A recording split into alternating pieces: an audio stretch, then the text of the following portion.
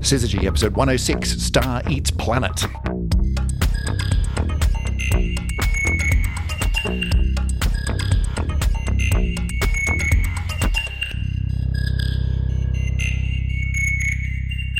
Welcome back to another edition of the Syzygy podcast. This is episode 106. My name is Chris Stewart, and sitting opposite me at the round table in her office, Dr. Emily Brunsden. Emily, how you doing? I'm doing well, thank you. I'm looking at your whiteboard, still blank. I'm going to give you some ideas to fill it up today. Good, because it's disturbing. It's just wrong. Shouldn't have a whiteboard, a blank whiteboard. It should be filled with ideas. We have a bunch of stuff that we need to talk about today. In today's episode, we have a very clear topic that we need to get to. It's a little bit existentially terrifying, to be honest, but we'll get there. But before we do, little bit of follow-up. Two things, actually. First of all, we're recording this at the very end of what is apparently, officially, I don't know who decides these things, Black Hole Week. Black Hole Week. Do we know who decided it was Black Hole Week? Is that a UNESCO thing? I suspect it's someone who's involved in the research of black holes. Probably. I mean, I decided that this is Black Hole Week. So there's been loads of stuff all over the podcast world and the social media world, from science and astronomy and astrophysics-based things, all about black holes. Well, tell you what, we were there already in advance. If you want to know from Syzygy's point of view about black holes, episode 104, just 2 episodes back, we did the whole thing. We did all the black different holes. kinds. Yeah. We did all of them. So we were like 2 weeks ahead of that game. So we're not doing black holes today, are we? No. The other thing that we need to go back to is last week's episode, 105, where we talked about everything that's going to the moon, like within the next couple of months. You know, there's lots of stuff going to the moon over the next several years. We just restricted ourselves to what's coming up in the immediate future. And Emily took us through, half a dozen different moon missions that are coming up just in the next, season, spring, summer. But there was one that we missed, apparently, Emily. Yeah. So I forgot to mention the one that was currently heading towards the moon as we were recording. Right, and which one was that? So this is one from a private company from Japan called iSpace. Right. So one of the first fully private moon missions to head off. It's called, the mission itself was called Hakuto R. Mission 1. Okay, another very imaginative title. I don't know what about the first part, but the second part, Mission 1. All right, that's ambition. That says there's going to be more than one. Yeah. So how'd it go? Well, set to touch down on 25th of April. It was all going well till about 90 minutes before contact. And then we lost all communication. Oh dear, that's never a good sign. Do we know what happened? Not exactly, but it sounds like a bit of a splat scenario. Right, so the contact was a bit too contact. Yeah. It sounds like the spacecraft didn't have much fuel left, and we're going a bit too quickly, too fast. Yeah, meeting the surface at a little bit of a too high velocity. It's that very last bit that's really hard. You know, getting to the moon is hard enough, but then stopping at the right speed and distance is even harder. Well, look, you know, our sympathies go out to the team. Sorry it went that way, but look, as mission 1, that's a good effort. Yeah. You got there. And it looks like we're going to have mission 2 next year. So, fantastic. So good luck with that one. But we missed that one out in last week's episode. So glad we covered those bases, because that was happening pretty much as we were recording. And you wouldn't have wanted to be too emotionally invested in that one anyway. Well, exactly. Yes, that could have been really sad. Maybe the podcast would have been, and there's really exciting things happening. Oh well. So on to today's topic. We're going to be talking about, as I said, something a little bit sort of existentially terrifying. Apparently, we collectively, the astronomical community, have spotted a planet being eaten by a star. Emily, what's going on? Who's found what? Yeah, there's going to be a lot of anthropomorphizing. Yeah. Stars eating planets. Yes. So nom nom. Consuming. Yes. Nom. Yep. Yes. So we have observed for the very, very first time, the signal of a planet which has entered the atmosphere, or at least deep enough into the atmosphere of its host star, that it has been completely destroyed and therefore goners. Okay. So many questions, which I'm sure we will get to. But can we just clarify, are we talking about a planet which is sort of, spiraling down and hitting its star, or is this the star blowing up and going, I'm going to come out into the orbit of you and I'm going to eat you up? Which one of these is it? It's actually a little bit of both. Oh, exciting. Okay. Yeah. All right. So why don't we start with who? Yes. Who's done this? Yeah, so this is from Kishley, D, and Al. So they all, well, not all of the authors, but several of the authors and the lead author certainly come from MIT. Okay. So they have been working with a couple of the telescopes and the Palomar Observatory, which is in Southern California. And the big one that kind of set in motion, let's say, this whole kind of chain of events of observing, which we're going to look at, was the Zwicky Transient Facility, which is one of the famous in the astronomy world sort of transient surveys. Now, you're going to ask me the next question. Unless you already know everything about transient surveys, and we can just move on. What is a transient survey? I mean, can I take a guess? You can, This is a survey of transient being something which happens only over a short-term period? Yeah. Like something going in front of something else, for example. Indeed, yeah. So basically what looking at, and there's loads of these surveys that go on all around the world, looking at the sky and saying, does anything unsurprising happen? Does anything go suddenly bright? Right. Does anything go suddenly faint? Right. As opposed to, hey, look at all these things. It's, but what changed from that frame to that frame really quickly? Yeah. Yeah. So Zwicky's one of the famous surveys that's... Who was Zwicky? Zwicky? That's a good question. He was a name. Yeah. He was, if I remember correctly, he was actually not a very nice guy. I'll have to look him up. I'll look him up and I'll put the note in the show notes. He was an astronomer and a very famous astronomer, and apparently, bit of a character. Anyway, so transient surveys are often set up to look for things that you might expect to be kind of sudden astronomical events. So supernova's a big one, right? Flares, stars that do massive flares. We've got even binary star mergers. You might see flashes from them. So all these kind of things that you can't predict. You don't necessarily expect that this particular object is going to go flash right now. So what you do is you just wait, you survey and you wait to see one. And then when you see one, you can trigger alert systems for follow-up work and so on. Right. So transient can mean, like it means temporary, but temporary can mean different things. Temporary can be really quite quick, or I'm guessing, a supernova happens quite quickly, but the effects of it go on and on and on. And so transient could also mean changing over a longer period of time too. And actually, while I gave you just 3 examples of very high energy events, there's also loads of them, like near Earth objects can be classed as transients because they sort of come into view quite suddenly. They come and go. Yeah. Comets, things like that can be picked up. So there's lots of interesting stuff that changes night by night in the sky. Speaking of interesting stuff that changes, can you hear that? Thunder. Yeah. There's rumbles of thunder going through. Although the RAF were doing some of their practice. So I've always got to think twice. There is a storm out there. Yeah. Anyway, if it all suddenly goes very crackly, listener, you know what happened. We got hit. Okay. So this survey is it's one of these lovely surveys. It looks at the entire northern sky over the course of about 3 nights. Right. So huge field of view on the cameras, and they just kind of point at that bit of sky, then take a picture, and then next bit of sky, and then next bit of sky. And once upon a time, these would have been things which literal human beings with literal eyes would have looked at from one plate to the next and gone, that bit there, that bit got brighter. But presumably, we don't do that anymore. Yeah. Presumably, we have machines that do the looking for us. Yeah, so we've been made redundant from the observing process itself. So the whole telescope's, robotic. It just does its thing. You just go, I haven't looked at that bit for a while. I'll go and look at that bit. So the actual survey mechanism is robotic. And then, yes, the detection of something being different is all done by computers. So all done looking at how does this change this frame from the last time I took that picture? Is there anything interesting? If there is, I'm just going to fling a little email to whoever to say, hey, look, I found this thing. Is it interesting? Go and have a look. Cool. Just be a little bit careful not to go too far away. Too far that way. Just yeah. You can move around a bit, but you were tending to lean a bit too far over.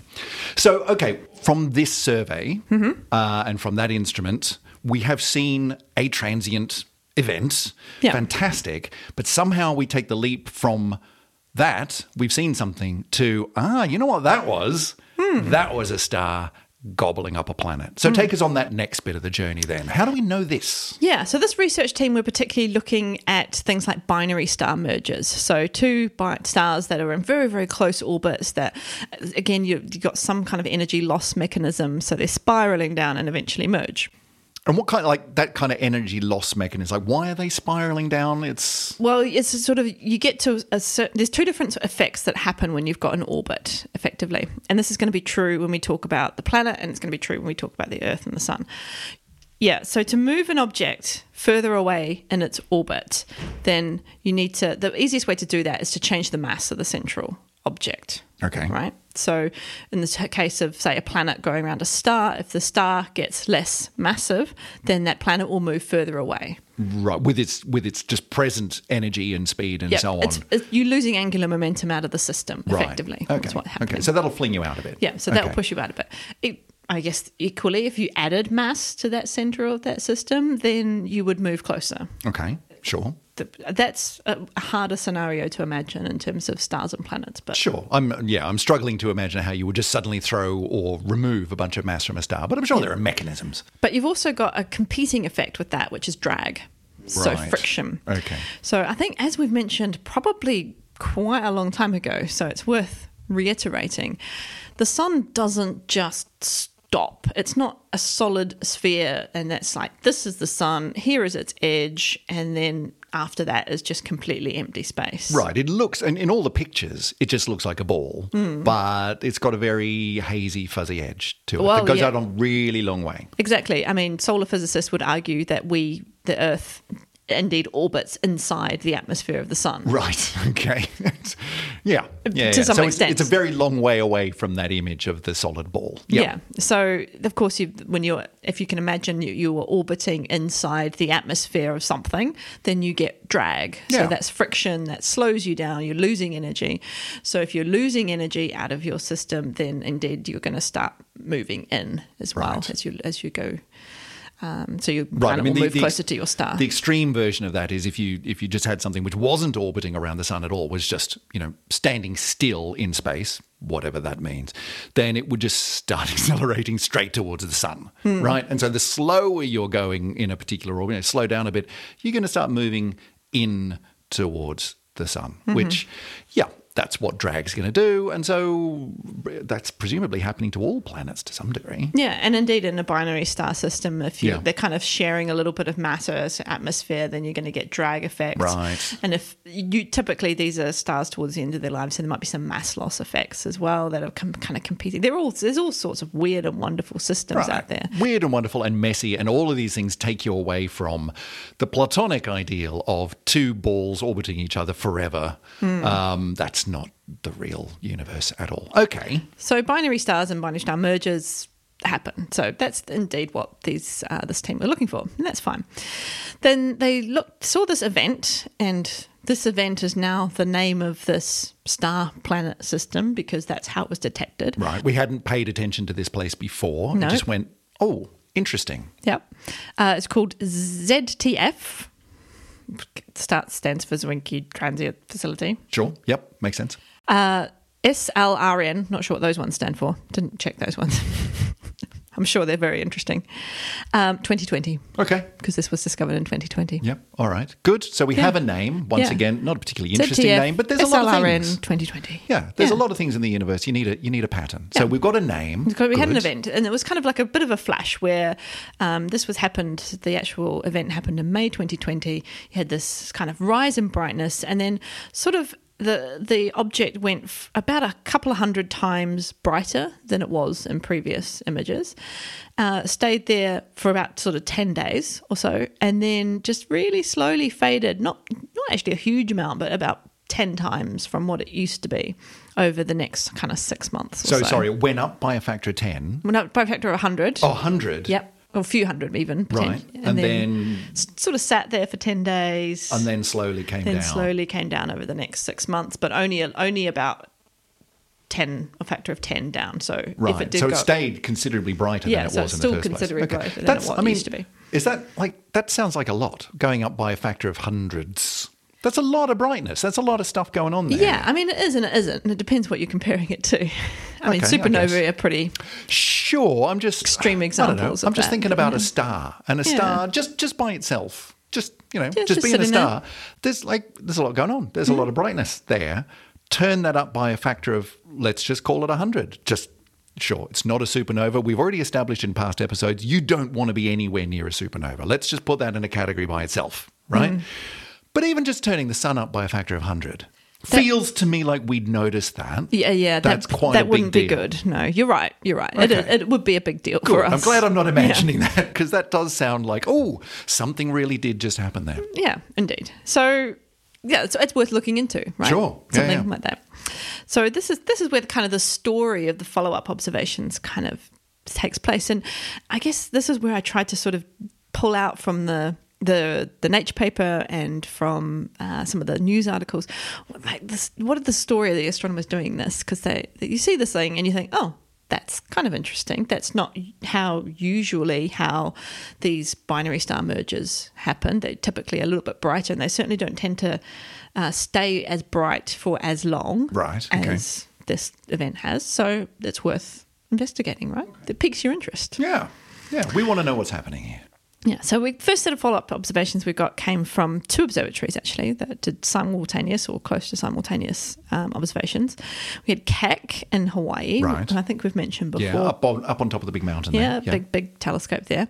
They took some spectra. So we took the light from this patch of sky and sort of broke it up into its constituent wavelengths to see what's going on. What are the chemical elements going on, Right. particularly in this object? Because Okay, that and gives us a clue. What sort of things can that tell you? How do the chemical elements come into it? Well, for example, in the case of a binary star merger, what you'd expect to see is that, okay, there's lots of temperature, there's lots of energy, there's lots of heat. So you expect the hydrogen and helium to be what we call emission lines, which means that the hydrogen and helium got really, really energetic, and then as they've sort of cooled it down and released some photons, then we see loads of hydrogen photons, loads of helium photons from these 2 stars. Right. There's a particular signature that, I mean, for all the elements, but for hydrogen and helium, we're looking at those particularly because stars have lots of those. And so if 2 stars bang together, you'd expect to see a big fingerprint of, there's a lot of hydrogen and helium getting very excited. That's Exactly. probably 2 stars. Yes. Okay. So didn't see that. Right. So no emission, no hydrogen or helium in emission. Right. So, that was weird. conversely, not 2 stars. That's what is. Yeah. In fact, no emission, which means, excitation of any sort of chemical species at all, really. Right. So nothing of significance. That's odd. Yeah. So lots of energy. I mean, it's got Yeah. a lot brighter, but it's not giving a signature of 2 big things bashing together. 2 stars. Or indeed, some of the other things which you would think, you've checked off, okay, it's not a binary star merger. What else could it be? You're next on your list of kind of things to think about what it might be is something called a nova. I think we've talked about nova quite a while ago. I seem to remember it. So not supernova, No. but just plain old nova. Garden variety nova, or Right. even dwarf novae. Ooh, Yeah. So a nova is when you have a little white dwarf star. So these are the compact remnants of sort of ordinary stars like the sun.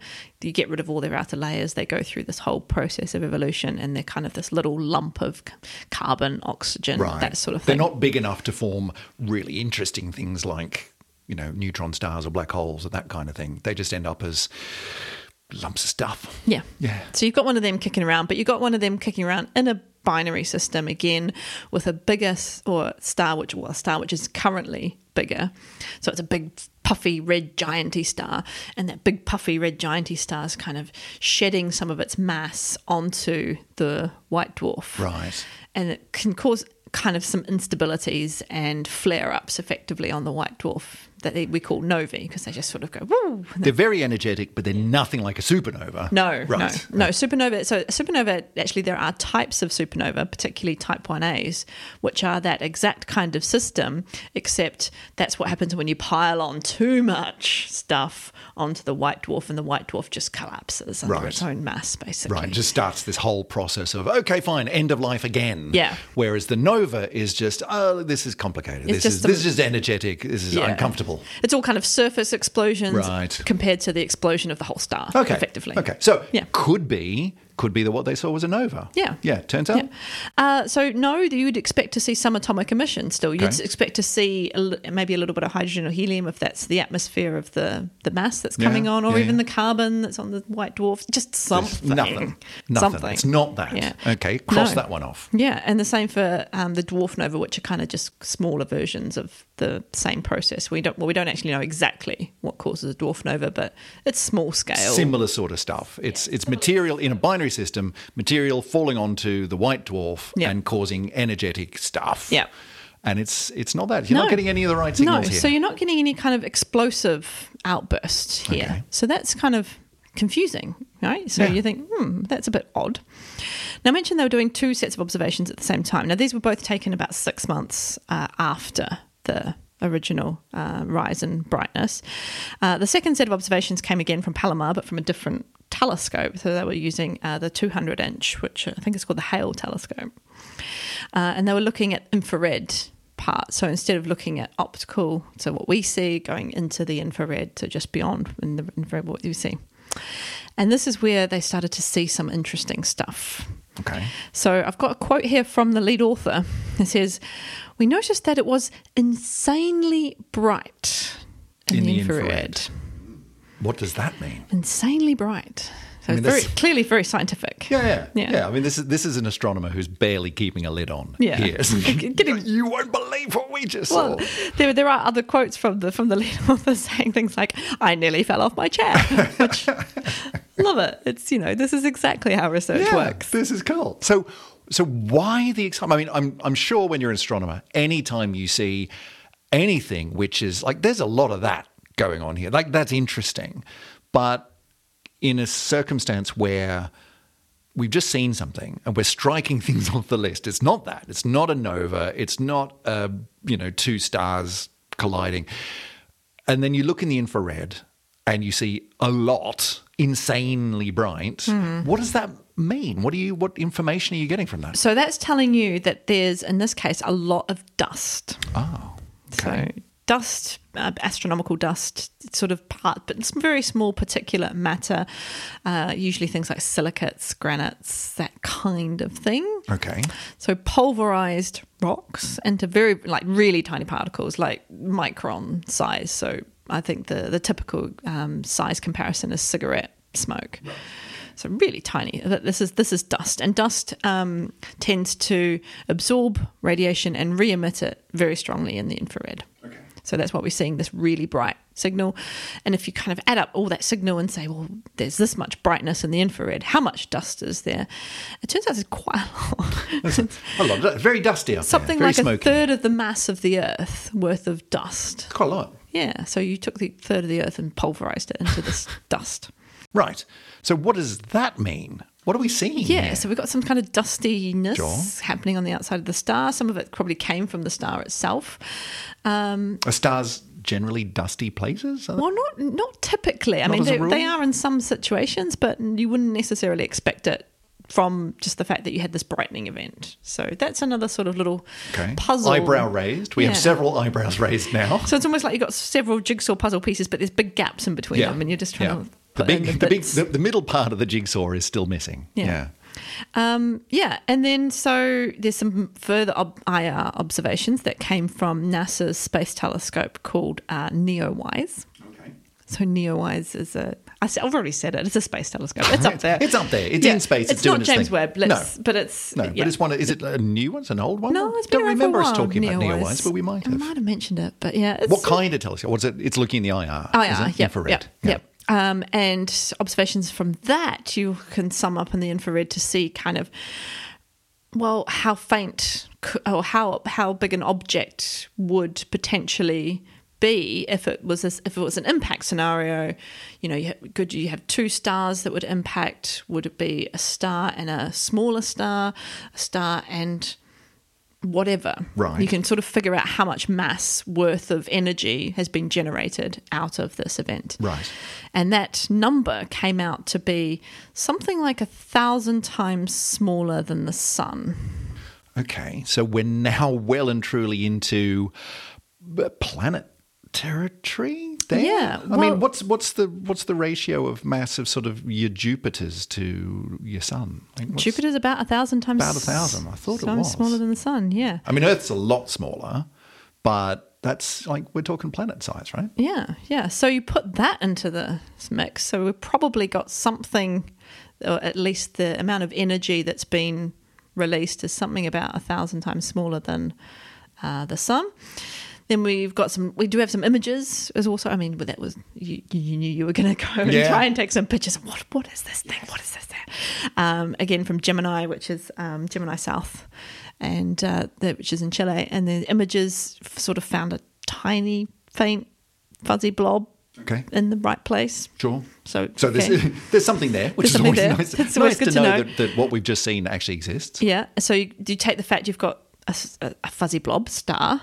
We've got a spectrum, and I didn't mention it before, but from those spectra, we can see some really good signatures of what type of star that is. Okay. So we didn't have all that emission that we'd expect from an energetic event, but there's lots of absorption from molecules, and that gives you a really good clue that this is a very cool star. Okay. Cool in the temperature sense, not in the, hey, hanging out kind of sense. Yeah. Because so hot stars, you got like nothing can exist apart from hydrogen helium on the surface. Yeah, because as soon as you try to bang a couple of atoms together to make a molecule, they rip apart again. But cooler stars, you can actually get molecules. You have lots of molecules on the surface, okay. So there's quite distinct signatures of, well, they even called a molecular band. They just wipe out half your spectrum. And right. Yeah, because the fingerprints of molecules are like complex. Yeah. There's a lot going on with molecules. There's loads of different ways that they can emit energy, which makes things complex. But am I right in guessing that if you've got this,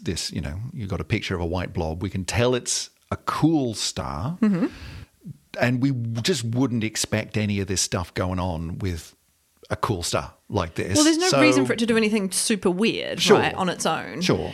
In fact, so we're saying cool. I mean, I've looked up, they're thinking the temperature is kind of around 3,600 Kelvin degrees, whatever. It's close enough. Yeah, close enough to Celsius, yeah. Compare that to the sun, 5,800. Right, okay. So it's a lot cooler. Yeah. And in fact, it's the spectral class of it is an M43. That means nothing to me. Translate. Yeah. Okay, so M, very cool star. Okay. That's basically the end of the whole spectrum of hot to cold. Okay. And 3, the M4 just tells you whether it's like an M5 is slightly cooler than a M4, for example. All right, fine. It's just a part of that classification. The 3 tells you it's a giant, so it's really, really big. Okay. In the paper, they actually talk about it being very similar to quite a famous giant star called HV 2255. Oh, that one.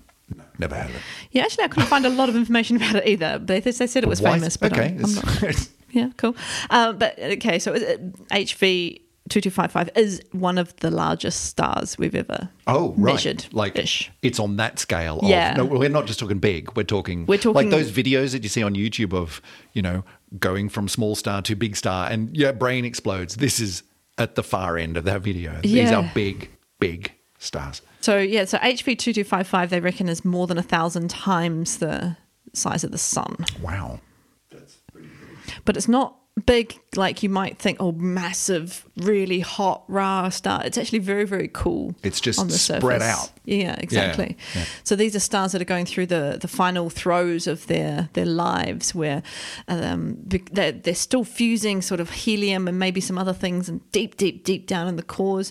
But they're trying to hold up all these outer layers, but the outer layers are expanding because of the increased photons that are coming from these extra nuclear reactions in the core. It's all of the kind of final death throes in a sense. And what's the ultimate fate of such a star? What happens when it runs out of fuel? So, well, it's going through this whole process. It's losing its atmosphere. So it's kind of, the atmosphere is getting so big and so cool that it can't even hold on to its atmosphere. If it gets little shocks of instabilities, and you get mass loss. So it's kind of puffing out, almost like, I don't know, I imagine these kind of like those mushroom puff balls where you sort of puff and then just losing bits. Stuff goes out off into space. Yeah. So they're losing mass at sort of reasonable rates at this time in their lives as well. So this is one of those. Yeah. Okay. It looks pretty similar to this. So the actual mass of the star is not particularly different to the sun. It's kind of maybe around about a solar mass. Right. But it's huge, huge in so size, very, in diameter. Very rarefied, isn't it? Yeah. Okay. So kind of cool kind of star, isn't it? That's a cool thing to come across. Literally a cool star, but also... cool and also in the kind of way. Yeah. So let's summarise. Yeah. Pull all our bits of information together. Where have we got to? We've got this enormous M43 giant star that's in the process of mass loss, right? It's a very, very cool surface.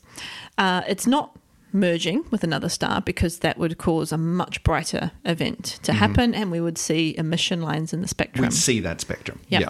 Similarly, it's not going through any kind of nova explosions because we would also see that in the spectrum. Strike that off the list. We've got this clue that there's this dust that's happening around this star. And that's coming from the infrared. And a fair amount of it. Yeah, a third of the Earth of dust. And then we've got the energy that's been sort of released by this brightening event is really quite small. It's 1,000 times smaller than the energy that a star of the sun's size would release. Sure. So when you put all of that together, where do you get to? So you end up with, looks like this particular star swallowed a planet around about the size of Jupiter. Right. Because that's like there's no other that they can see. There's no other models that say you just can't reproduce this unless you gobble up a planet. Yeah, sometimes it does what it says on the tin. If you see what appears to be, but walks like a duck, sounds like a duck. Yeah, probably something the size of Jupiter got consumed by the star. I think it probably was a planet the size of Jupiter. Yes. Then, what's the simplest explanation here? Yeah. So all of that dust is that what is that the remnants of that planet? Like what it's is a bit that? of the planet, it's a bit of the star. So Right. It's the remnants of that process of we just had a planet that just got ripped apart, encompassed by a star, and that just leaves you with a lot of dust. Yeah. So we think that we've sort of got some evidence that this particular planet skimmed the surface of the atmosphere of this star maybe for about 9 months before this brightening That event. must have just looked wild. Yeah. It'd be great if you could actually see these things. I I mean, you can imagine just this ball, the drag of all the outer material of the star just going around it because it's going quite quick, right? Yeah. This is a planet that's close to its host star. Its orbit was probably less than a day before it was eaten up. Wow. So, yeah, it was whipping around, right? And so it was just in the atmosphere of the star. It was being dragged, lots of friction. Therefore, it was losing energy, moving closer and closer and closer to, the center of the star, effectively. And then it got to the point where it just sort of broke apart, released all this light that we detected in the transient survey, and a lot of dust just emission as well. Yeah, I mean, the mental image of that is extraordinary. The fact that we can describe that scientifically is wild. It'd be so cool if we could actually see it. But yeah, one day, and that's what animators are for, right? That's Indeed, what we indeed. have. And I reckon we have seen probably the closest that we will ever see, at least you and I, to this kind of event. It wasn't a planet being consumed by a star, but we do have actual real photographs and videos and everything else of a comet going into a planet. Was that Jupiter? When was that? Yeah, so that was Shoemaker-Levy. That's right. Yeah, comet Shoemaker-Levy impacted the surface of Jupiter, and we saw the disruption in the clouds of Jupiter. Well, we got infrared images of the impact event itself, and then the disruption that happened. Well, because it broke apart, didn't it? Yeah. So weren't there like collisions over a period of, was it days? Yeah, I remember. When was that? Was It that was around about 97, I something can say like in that. the 90s, yeah. Again, well, we'll put a Beautiful Hubble link in the images, show yeah. notes because that was wild. I mean, that's the image that pops Yeah. to my mind when we're Yeah, talking yeah. about this kind of thing. Planet breaks apart and then just kind of gets subsumed into the. In this case, it's not the cool quote unquote outer atmosphere of a planet. It's actually the really hot plasma of a star. Yeah, but you're right. That's probably the closest that we can have to something where we've actually taken pictures of it, which is pretty cool. Okay, so that's really exciting. The fact that we've seen. Have we seen this before? Is No, this the first time this is we've the seen this? Very first time. But I think there's probably an element of which we're not really that surprised. Okay. In the sense of we totally expected to find these things, right? Right. Okay.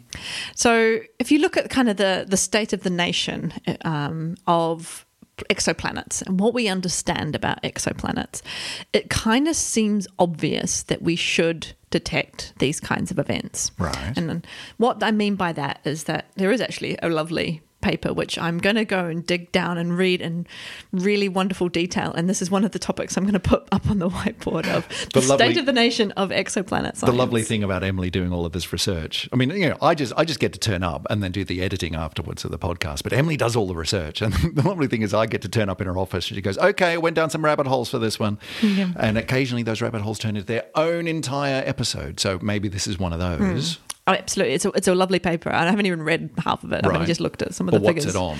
It's just about what do we know about exo. It's a summary review article. Right. of Where are we at? What do we know? Which is very helpful because it saves me reading thousands of papers, right? Which I wouldn't do anyway. So. A good service to all astronomy kind. Well, they're brilliant. I love review papers because they do represent a stupid amount of work by the people who write them, but they present information in a really nice, concise way. So what does that tell us about the frequency of these sorts of things? Well, we do know that we have lots of planets in our solar system, in our galaxy. Yeah. Planets going around other stars in our galaxy that had very short periods. Right. Right. And a lot of these were the ones that we found pretty early on as Indeed, well. some of the first, yeah. Because let me see if I get this right, okay? Because they're generally big, and bigger means easier to spot. And because they're so close, they're going around really quickly, which means you get a lot of transit events, which means you can be pretty sure that it's an exoplanet much faster. Yeah. Because it's crossing in front of the star much more often. So well, easier indeed, to see. it's not just transits. Actually, I think the first ones even came out of just looking at the wobbles of stars, Right. the Doppler Yeah. shifts. Yeah. But the point is you don't Same have to concept. wait forever to see it happen again. No, we don't want to wait 10 years to see a whole, to see a transit. It's again, happening on or the to scale see of a like wobbler. hours. Yeah. Yeah, so we know there's lots of planets with these short periods, and as you say, we know there's quite a few of them that are Jupiter-sized. They may not be the most common types of planets in the galaxy, but we've spotted enough of them that Sure. we know that they're out there. So eventually we ought to see one of them get gobbled up, is the point. Well, that's clue number one. Sure. So clue number two is that we don't tend to see planets around these giant stars. Okay. Then once a star sort of starts evolving, starts to turn into some of these giants, supergiants, we just don't see planets anymore. I see where you're going with this. And so because we don't see them, like why don't we see planets? Well, maybe they used to be there, but maybe they're not there anymore. Yeah. Oh, why? What happened to them? Well, maybe this is what happened to them. Exactly. Maybe they got gobbled up. And indeed, when you go and look at the systems that we do have with these very short periods, very close to their host stars, they're not old systems. So they're not systems that have been hanging around there for billions and billions and billions of years. Okay. They're fairly young. So you've only got young ones that we do see. You go and look at the older evolved stars, you don't see them anymore. There's no planets there anymore. No. What happened to the planets? Yeah. Think we might have just spotted one on the way out. Exactly. Yeah. In fact, estimates say that maybe these kind of consumption events, if you want to Nice. call them that. Is that what they're called? If not, they should be. Oh, I'm pretty sure star consumes planet is a valid term in astrophysics now. But we expect one to happen maybe every 1 to maybe even 10 a year to happen in our galaxy. In our galaxy. Yeah. Right. Somewhere between 1 and 10 would happen every year in our galaxy, as we estimate.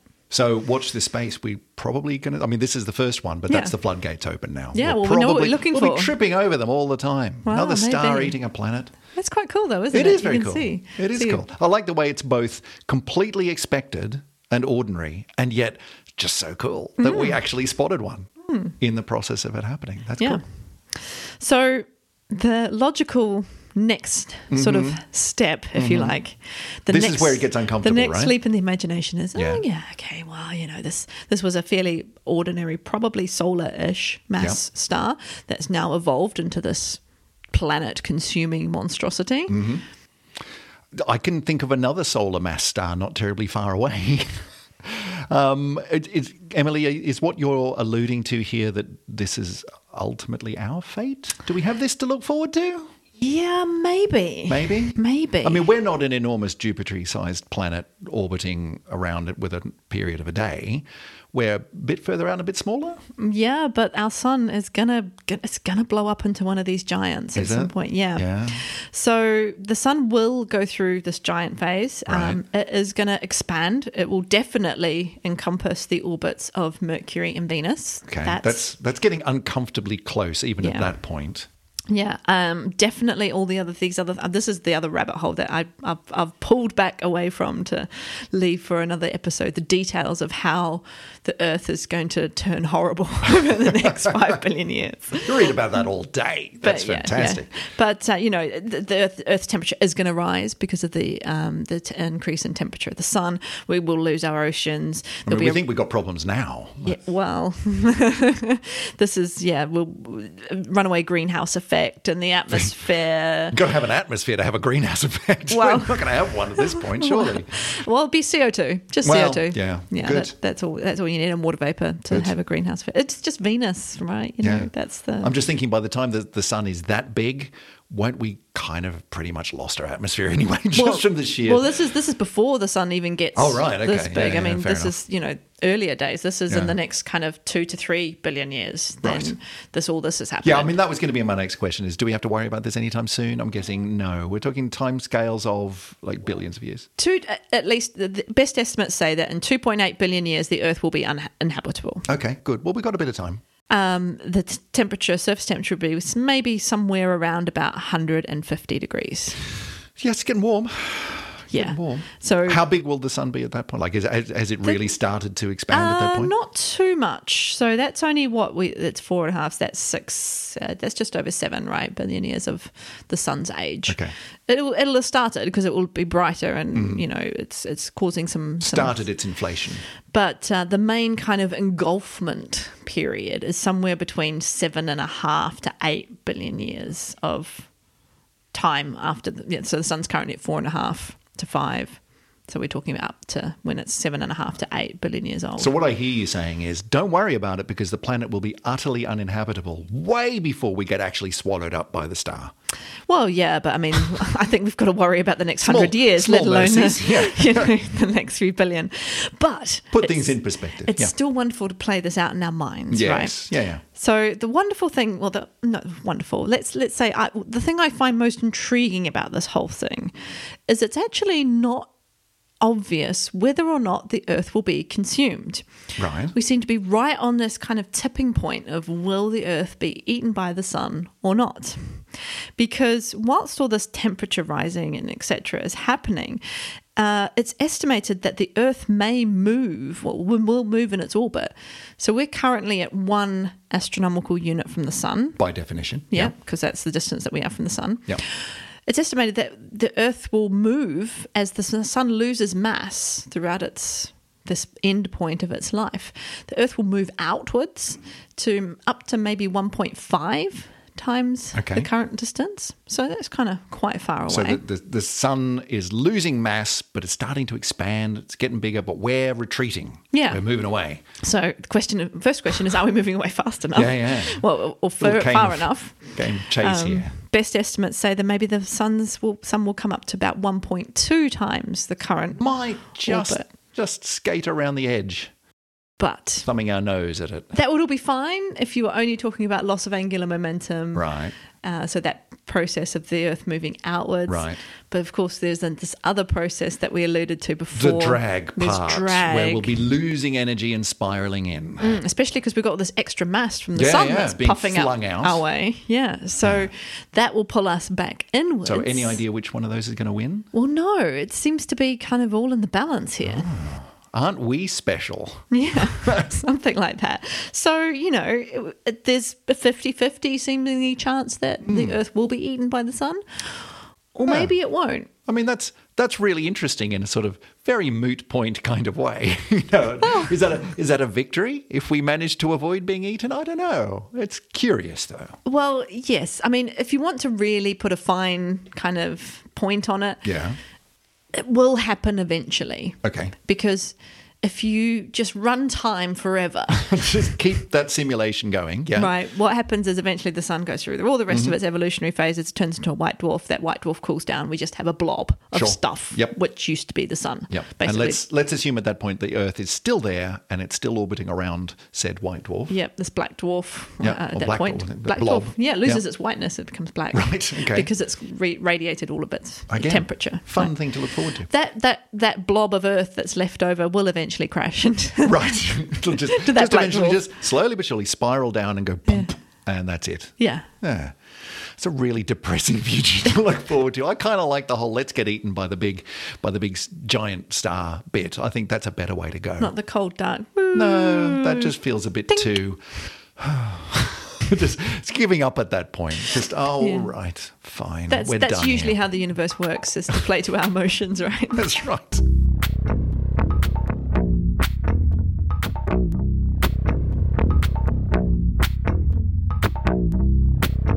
On that existentially curious place to wind up the episode. I'm not quite sure how I feel about all of that, Emily. No, I but don't- I want to do a whole episode on how the Earth is just going to be awful in the future. Okay, yeah.